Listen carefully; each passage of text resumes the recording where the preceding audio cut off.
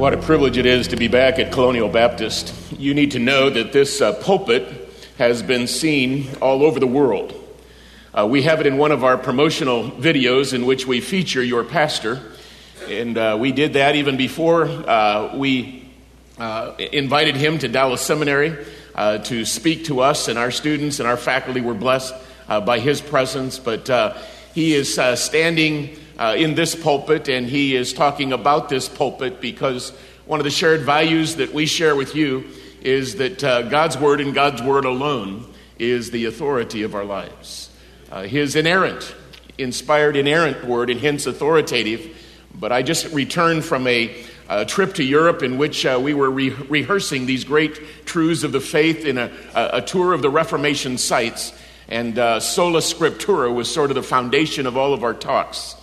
And so it is a privilege to be back here, and especially to be in fellowship with your pastor and his family, whom we dearly love and count as dear friends, and it's really a privilege.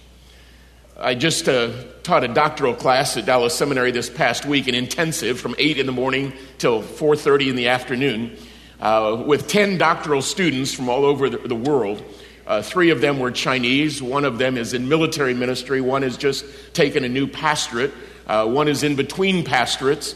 It was a thrill to be around the table. One Vasily is from just outside of Moscow. And that is really a cross-section of the students that God has allowed us to have a part in equipping for a lifetime of ministry. Our mission at DTS, which is a shared mission with shepherds, and we count it as sister seminaries, is to glorify God by equipping godly servant leaders for the proclamation of His Word and the building up of the body of Christ worldwide. I can't think of a better mission to wake up to on a day-by-day basis. And one of the things that is a bit depressing is what Dick Shepherd said. He said the greatest handicap the church has is the unsatisfactory lives of professing Christians. Can I say that again? The greatest handicap the church has is the unsatisfactory lives of professing Christians. The flip side of that is one of the greatest strengths is the incredible satisfactory lives that Christians can live because of the grace of God and because of the Spirit of God. A part of my heart opened a number of years ago, in fact, a little over 4 years ago now, that had never been opened before when our children showed up on our doorstep, my oldest son and his wife, and they brought us a pair of booties and announced that we were going to be grandparents. Now, we thought we were a little young for that, but we have realized that we have been the perfect age for that. And that announcement was a thrill. We knew it could come any time, and so when they opened the door and showed up on our doorstep without telling us they were coming and dropped that pair of booties on us, it was phenomenal. But it was about 4 months later that pair of booties shrunk into oblivion because they had just been at the doctor's and they came and they showed us a sonogram. In fact, I want you to see the sonogram. There is my granddaughter lying supine, as in medical terminology. You can see her nose and her lips and her little chin as she is facing directly upward. See her little backbone, you see her little breastbone. And when I saw that, and in fact it said on one of the sonograms, "Hi, Grandpa." These sonogram people know how to do it. They get the grandparents in from, before day one. Unbelievable. And all of a sudden, when I had that picture, I'm showing everybody that picture all over the place, and I forgot about the booties. It was one thing to have the announcement. It was another thing to see the reality.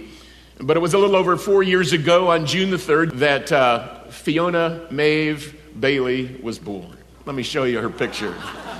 She comes from singing parents, and she started singing from day one. Both her parents, Josh and Emily, were music majors at Moody Bible Institute, and Josh came and did his THM at Dallas Seminary, and he had no choice. And no, he had a choice. And we said we'd stand by you, Emily, if you helped Josh through seminary, and we stood by her and forked out a few green ones to help her get her master's in vocal performance and pedagogy, and now they're in a music ministry in a local church in Dallas, and Fiona Maeve was born. I have about 100 pictures that I took within an hour's time of her birth. I'm not obsessive. I was just excited. And I took them all on my computer to Israel, and I showed all of my Israeli and Arab friends about a 1-hour-old baby named Fiona. When Fiona came into this world visibly and physically where we could hold her and cuddle her, not only did the booties not matter, but the sonogram never got shown again, except in this kind of an arrangement. But at 2 years old, I started having phone dates. That's a play phone, but I call her on Wednesdays on my way to a businessman's Bible study that I teach, and she called me and she named me Baba. And so I'll say, "Hi, Fiona, this is Baba." "Hi, Baba." And we have had a love relationship since. But she just turned 4. And she was over at the house not too long ago. And I heard her little voice, and her daddy, they come in and bunk in for the weekend. In fact, they bunked in last night when I left, and I didn't think that was too much fun. Too fair, but it is. And she was out in the living room with my son Joshua, and she said, as I came out with my shoes and socks in my hand to put them on early one morning, she says, Daddy, can I watch the baby channel?" Now, we get the baby channel at our house. They don't get the baby channel at their house. And so at Baba's and Grammy's house, the baby channel is a hit. It's a child development program, and she just loves it. She's so intensive. And he said, "Not yet, Fiona, after breakfast," to which I heard my godly granddaughter say, "Okay, Daddy." And I'm thinking, yeah. Because I had come out of our bedroom, she went flying in to find Grammy, and Grammy was making the bed, and she goes, Grammy, can I watch the baby channel?" To which my wife Barbie rightly said, "What did your daddy say?" To which Fiona thought for just a moment and said, "Maybe Daddy said yes."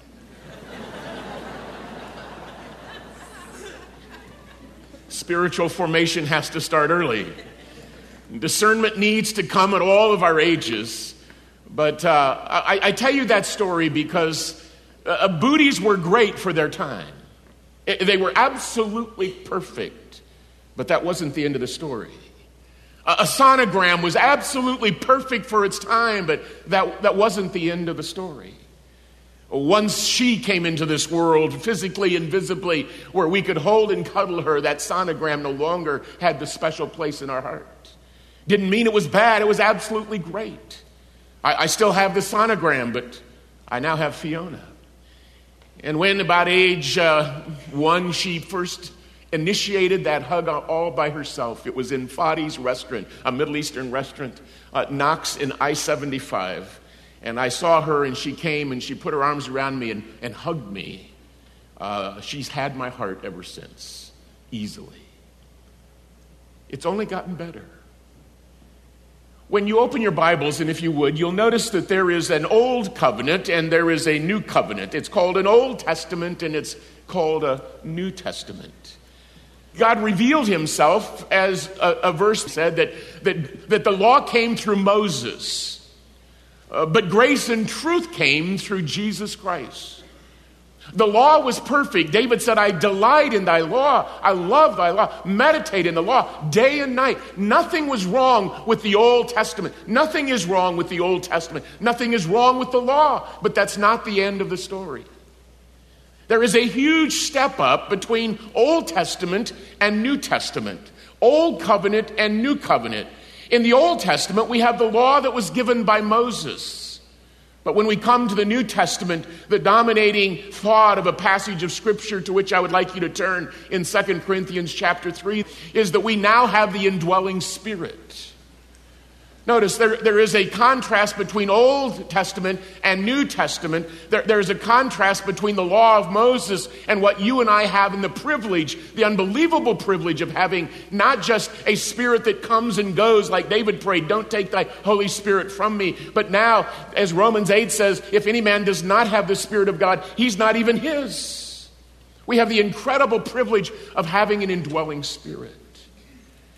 When Moses received the law in the Old Testament and God did his wondrous saving acts of the Old Testament time, it was incredible, glorious. The glory of the Lord showed up. But that glory in comparison to New Testament glory fades into insignificance. It was perfect for its time. Step one is great, but step two is even better. The two dominant economies that dominate our scripture, from about Exodus 20 all the way to Revelation chapter 3, is that period of God in working with Israel under law, and that period of God working in grace, especially what he calls the grace and truth in Jesus Christ. God takes, and this is the fun part, and this is why it stays absolutely more exciting to study God's word today in my life than ever before, is that God took the whole of biblical history and used it as an illustration for what God wants to do in my life and in your life this year. You ready for that?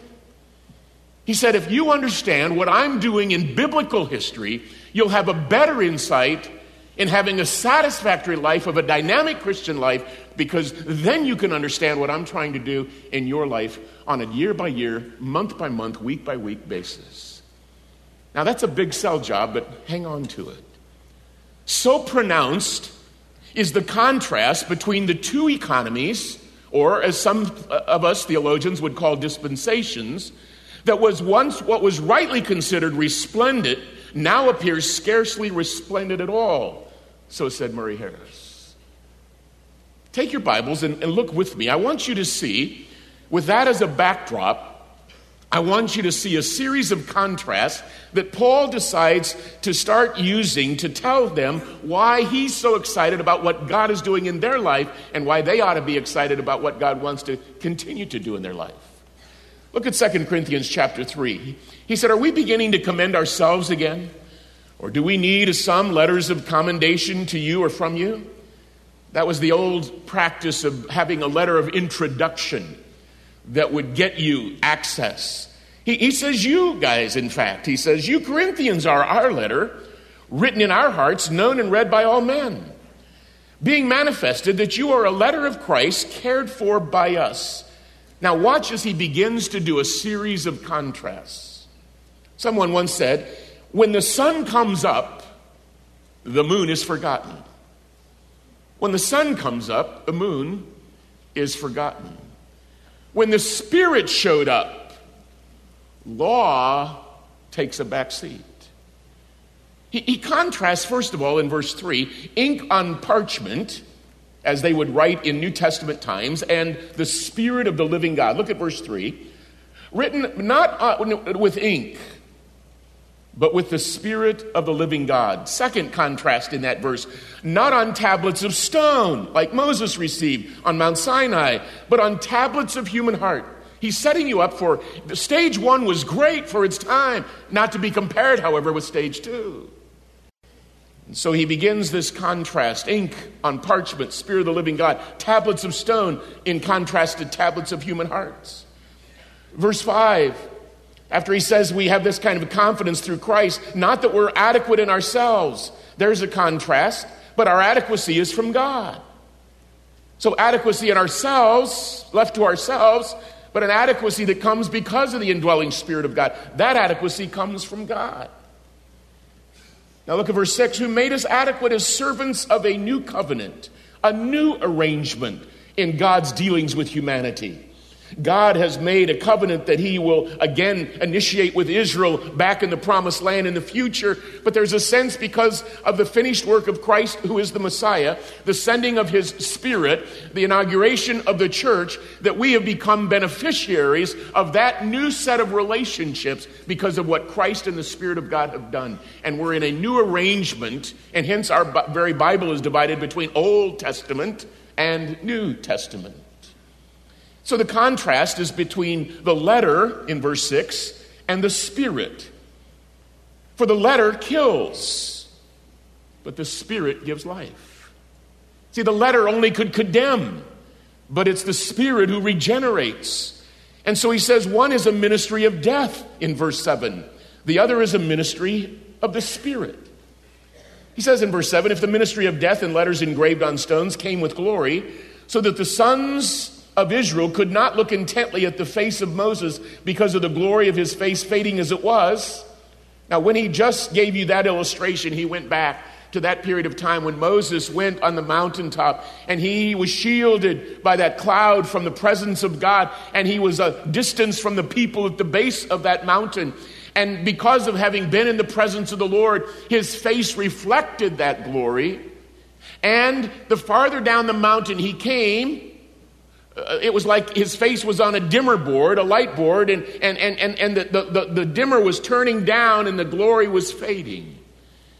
And because they didn't want to see the fading glory, they asked him to put a veil over his face.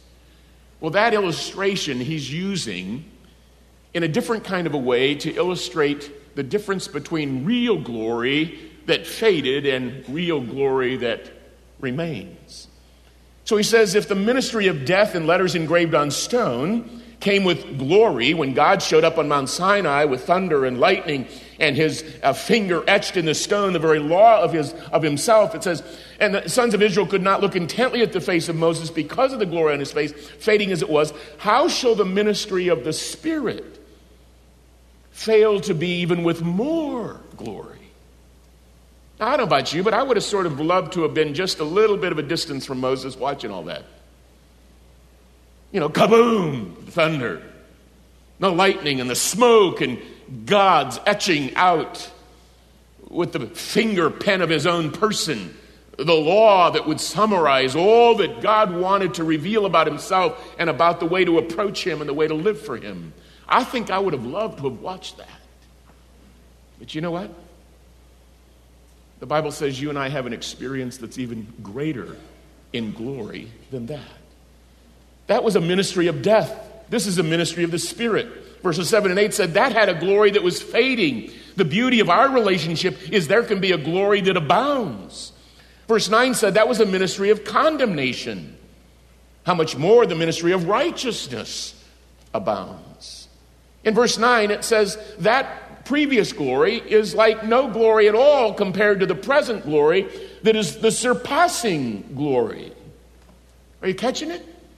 Stage 1, sonogram is great.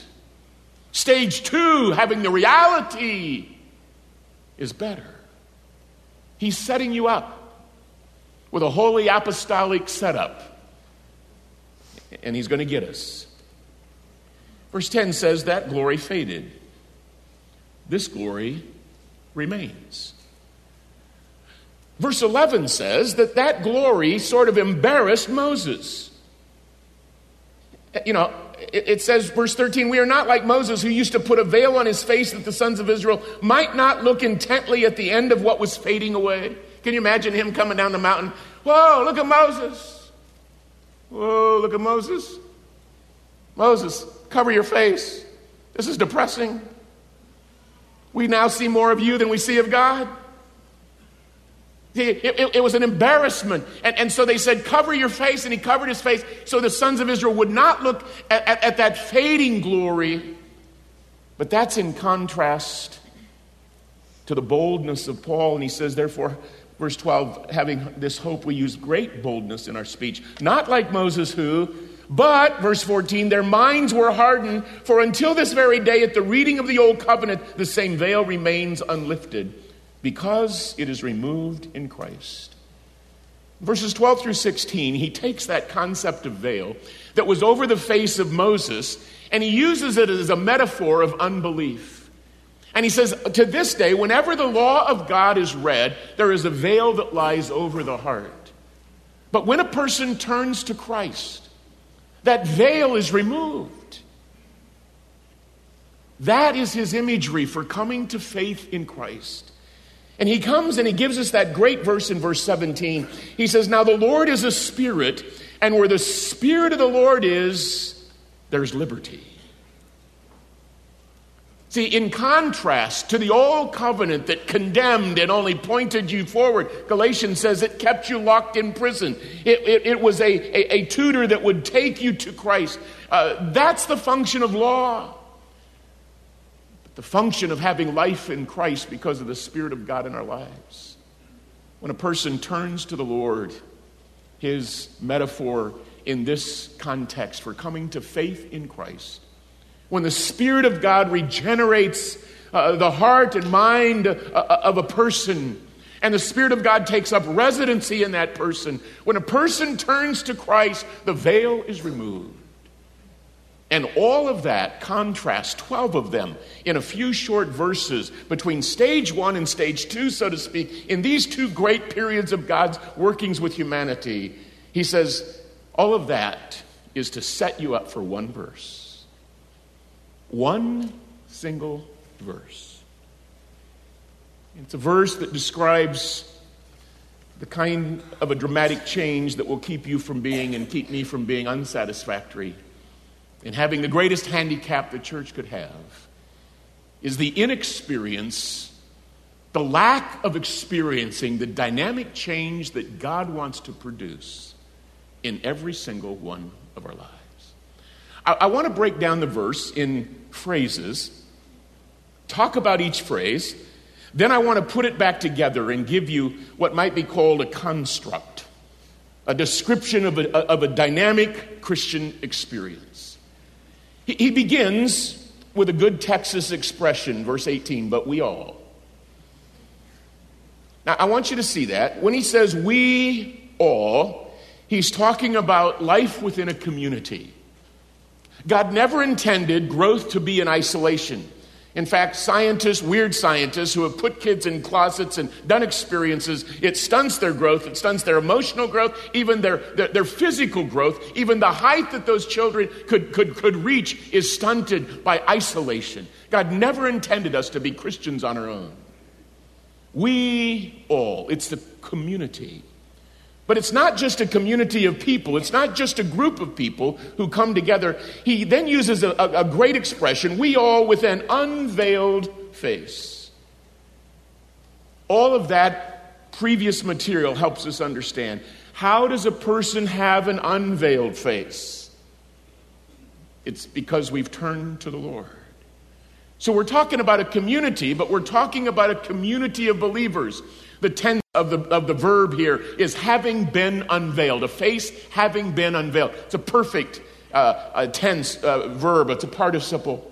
And what he's saying is we all, having come into an experience of having our faces unveiled, having turned to the Lord, we are a community of saints, a community of believers.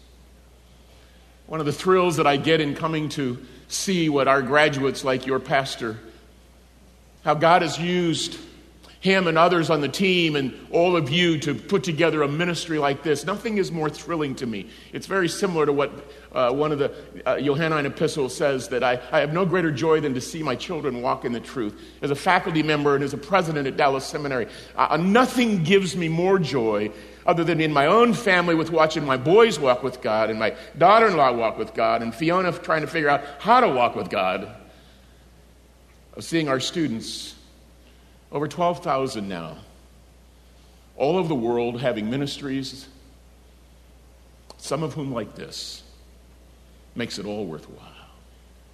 We all, men and women, we all who have come to faith and have faces unveiled, a community, but a community of believers, beholding as in a mirror. The mirror is an imagery of the Word of God in this passage in places like John, or places like James chapter 1, where it says that when we look into the perfect law of liberty and continue, I memorize it in King James, you'll either praise me or forgive me, and continue therein, this man will be blessed in whatever he does. We all with an unveiled face, beholding as in a mirror, we contemplate in the mirror the Word of God, the place of revelation, the sola scriptura. But we don't want to become like the other man in James 1, who looks in the mirror, straightway leaves, and forgets what kind of a man he was. One of those television programs that comes back to my mind is Happy Days. Ronnie Howard. And one of the stars of the program was Henry Winkler, who played the role of the Fonz. Maybe you remember it. Some of you look at me and go, we don't watch TV. Some of you do, okay? And the program started with the record playing and the Happy Days song coming on. And Henry Winkler, the Fonz, is decked out in his white t-shirt and his leather jacket, his blue jeans and his high-heeled boots, and he's got that whatever kind of a haircut they wore in the 50s. I was born in the 50s, so I don't remember the name.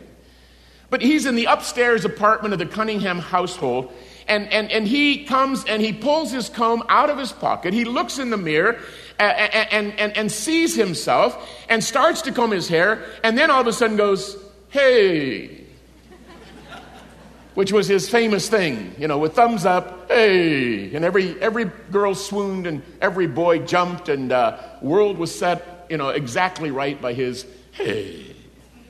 And the implication was, looking in the mirror, he saw perfection and there was no need to change. I don't know about you, but when I got up this morning and I looked in the mirror, I didn't go, "Hey." I went, "Hey, there's some change needed." And I did my best to change some things in the immediate.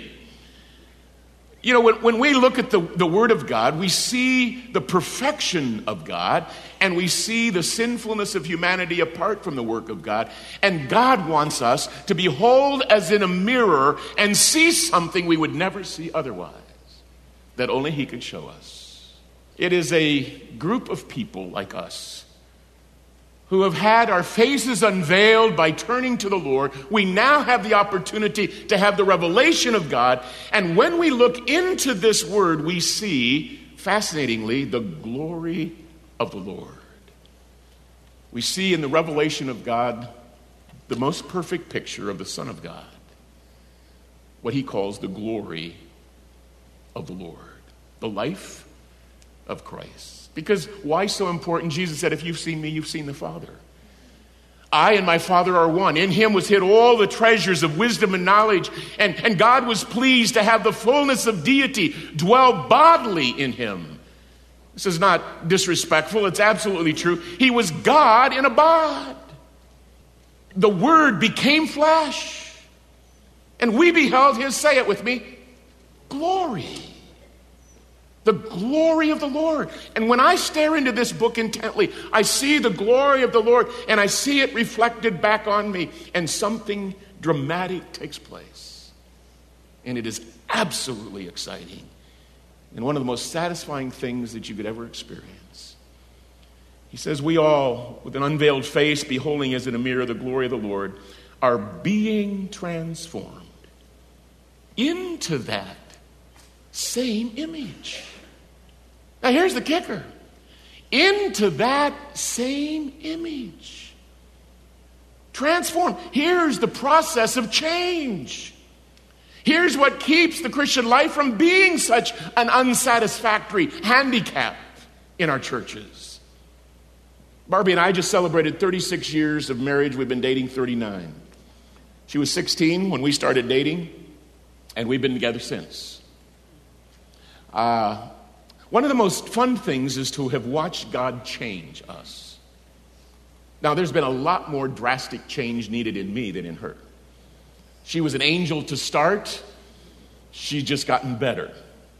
Mine's been a total work of God, hopefully. But the phrase here is a present passive form, which means it's ongoing and it happens to us from outside of us. The word for transformed, we get our English word metamorphosis from this word. Metamorphumatha, and you can get shots for that at the nurse's station, is the Greek word. I want to give you an illustration because science is the illustration for this as he chooses to use that term.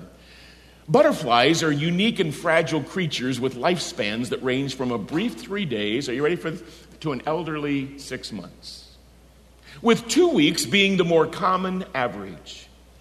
Their complete life cycle, my wife tells me, she taught science, fifth grade science for a number of years, is a process involving 4 stages: the egg, the caterpillar, the pupa or chrysalis, and the butterfly. A butterfly egg is about the size of a pinhead. It's deposited by the female on the underside of a leaf. Not just any leaf will do, but the caterpillar will emerge from the egg, will be a ferocious eater, but it is a fuzzy gastronome, as they call it, and will eat only leaves of specific species of plants. Once the caterpillar has been born, eats, grows, and matures, it will enter the pupa state, housing itself in a home of its own making called a chrysalis. With many butterfly species, the chrysalis itself is a joy to behold, sparkling in the sun like a precious jewel as it clings to the vegetation. And inside the chrysalis, one of the most astounding phenomena of nature takes place. The metamorphosis from a homely caterpillar into a resplendent butterfly. Frank Ilya, who manages the Day Butterfly Center, said there are 18,000 species of butterflies in the world. Isn't that amazing that God would allow and create 18,000 different things that will last only from 3 days to 6 months in life? What is man that thou art mindful of him? Or the Son of Man that thou hast regard for him? God so chose to work in us. Some of us realize that we started like a pinhead underneath a leaf. And out of that, God wants to create a resplendent butterfly. The irony is that we'll have this talk with Fiona and her little younger brother, Gavin. If I would take her to a pet store and I would ask the pet store manager, I would like a granddaddy caterpillar. He'd look at me like I'd been spending way too much time with a 4-year-old. And he would say, we don't have granddaddy caterpillars. Because caterpillar is a stage in the life process of a butterfly. They go from caterpillar to butterfly. They don't stay caterpillar. Or their process has been aborted. And death takes place. Well, I said, well, how about a granddaddy, tadpole? He'd say, no. A tadpole is a stage in the life cycle of a bullfrog. And we get granddaddy bullfrogs. We don't get granddaddy tadpoles. There was a song that our kids sang, and it was on an Agape Land record when we were raising them. And it was Bullfrogs and Butterflies. And it was a cute song. It was just terrible theology. Not because the theology that was asked for was bad, because it says you must be born again. That's biblical. But they were using the wrong illustration. Because metamorphosis, metamorphao is the word, is only used 3 times in all of Scripture and never for being born again. Because metamorphosis is the stage-by-stage growth in keeping with the nature of that animal, or, as the Lord would choose to use it, in the life of a believer. In fact, that word is used only 3 times in the Scripture, once in the Synoptic Gospels, for that change of outward form in keeping with that inward nature that Jesus displayed on the mount called the Mount of Transfiguration, where what he was by nature showed up on the outside, and his glory was seen for those few moments that Matthew 17 calls a vision of Peter, James, and John with Moses and Elijah and Jesus on that mountain.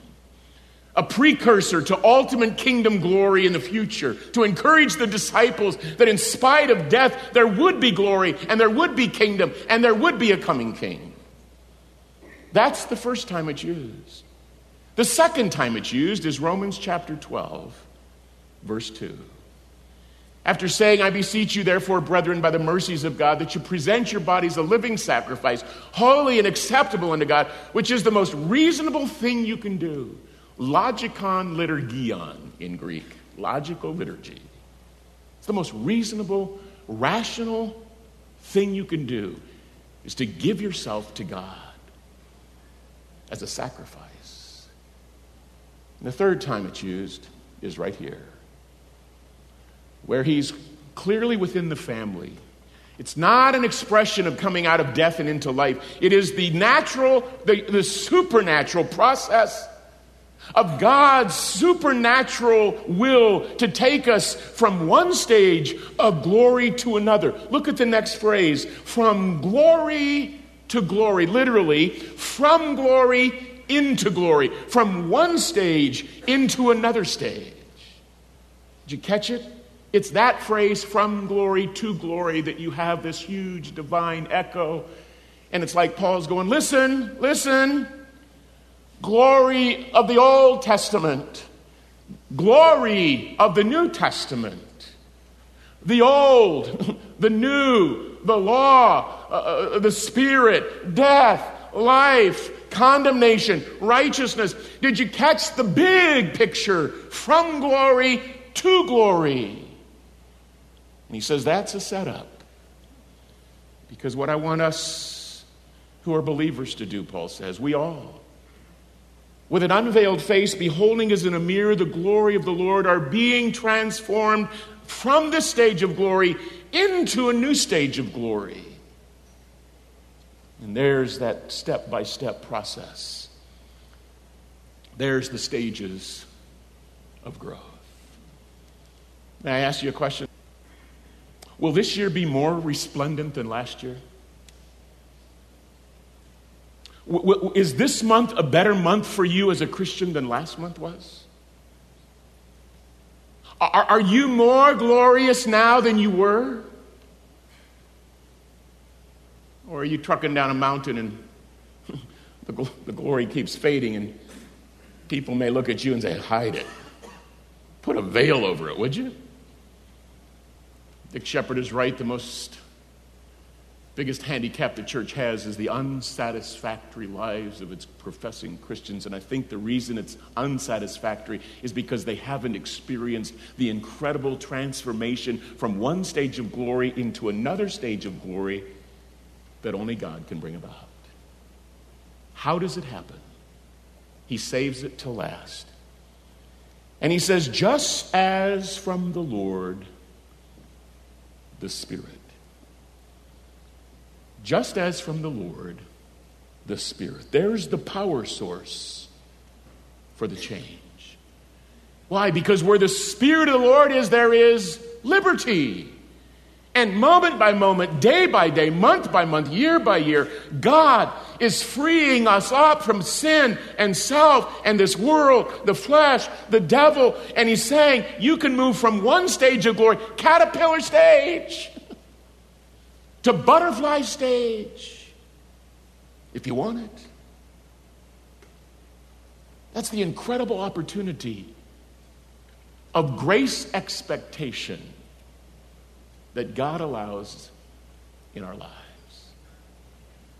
When I hear Barbie describing what Fiona says when she babysits her from time to time, I watch growth. Maybe Daddy said yes. There needs to be some growth. But she was sitting the other day in her little chair. They bought little camping chairs. They were going camping as a church and a family, and they're sitting at the back door, which is a glass door, and they're looking out, and Fiona says this, as her mom hears her, "Look, Gavin." She's got her arm around her little 2-year-old brother. Scary that she's his teacher, but that's okay. But she says, "Look, God made the trees, and God made the sky, and God made the grass." And then she turns to him, "And God made you, little stinker." And she's right. And they're the two best pagans I know. And the two pagans I love the most. And I can't wait for that egg to be deposited under the leaf where God is going to do a work of life. And the chewing and the growth and the chrysalis. And I can't wait to watch what God's going to choose to do in bringing butterfly in those two kids. It's every pastor's dream for his people to go through that process. It's every pastor's dream to continue to go through that process himself. It's my prayer for our faculty. It's my prayer for our students. And I challenge our faculty every year, if this year isn't a more glorious year in your ministry than last, we need to talk. Because the only reason that won't take place is you. Because where the Spirit of the Lord is, there's liberty, and this is something that happens by the Spirit, who is a third member of the Trinity, and hence, with great theology, he says, whereas by the Lord, specifically, the Spirit. Can I put it together in a definition for you? It helps me. Maybe it'll help you. But this is the haunting prayer and desire of my life, and that is this: God's transformation of the life of the believer into the image of Christ through the Word of God by the power of the Spirit of God in fellowship with the people of God. It's God's transformation. There's the change of the life of the believer. There's the Christian having a face unveiled by faith into the image of Christ. There's Christ's likeness through the Word of God. There's the content, the incredible encounter that God allows me to have. It happens, however, by the Spirit of God, but it's never alone. It's always in fellowship with the people of God. And that's why God is so urgent in watching His Spirit change you in fellowship with each other here at Colonial Baptist Church. Because in the life of an individual, so true in the life of a church, 2008 ought to be more resplendent than 2007. And 2009 ought to be more resplendent than 2008. And September ought to be better than August, and August ought to be better than July. Why? As we submit ourselves to the ultimate change agent who so desperately wants to accomplish supernatural metamorphosis in all of our lives. Can I tell you from the honest bottom of my heart, that's what I'm most excited about. That God would change me, and God would change the people around me with whom I have the privilege of fellowshipping. In my family, on my job, in my church, in fellowship with folks like you. It's my desperate prayer that the glory surpasses every previous stage all the time. What a message that God would say, the whole Bible and the way I've moved in history is the way I want to move in the history of your life too. Would you commit yourself to that with me as we pray? Father, how wonderful you are. We have sung and worshiped with the majesty and glory of your name. That what you have chosen to reveal in the universe and what you've chosen to reveal in your word and in the person of your Son, all of that has been so that you could reflect your glory to a greater degree in our lives and in history now than ever before. What a privilege it is to be alive in these days, in between what you've done in the past and not yet to the glorious stage of what you will do in the future. Thank you for letting us be a part. Father, this is my heart prayer for myself and for my brothers and sisters in Christ in this room. Would you grant it as we yield ourselves and put ourselves in a position whereby we submit to your transforming ministry. We ask it in Jesus' name.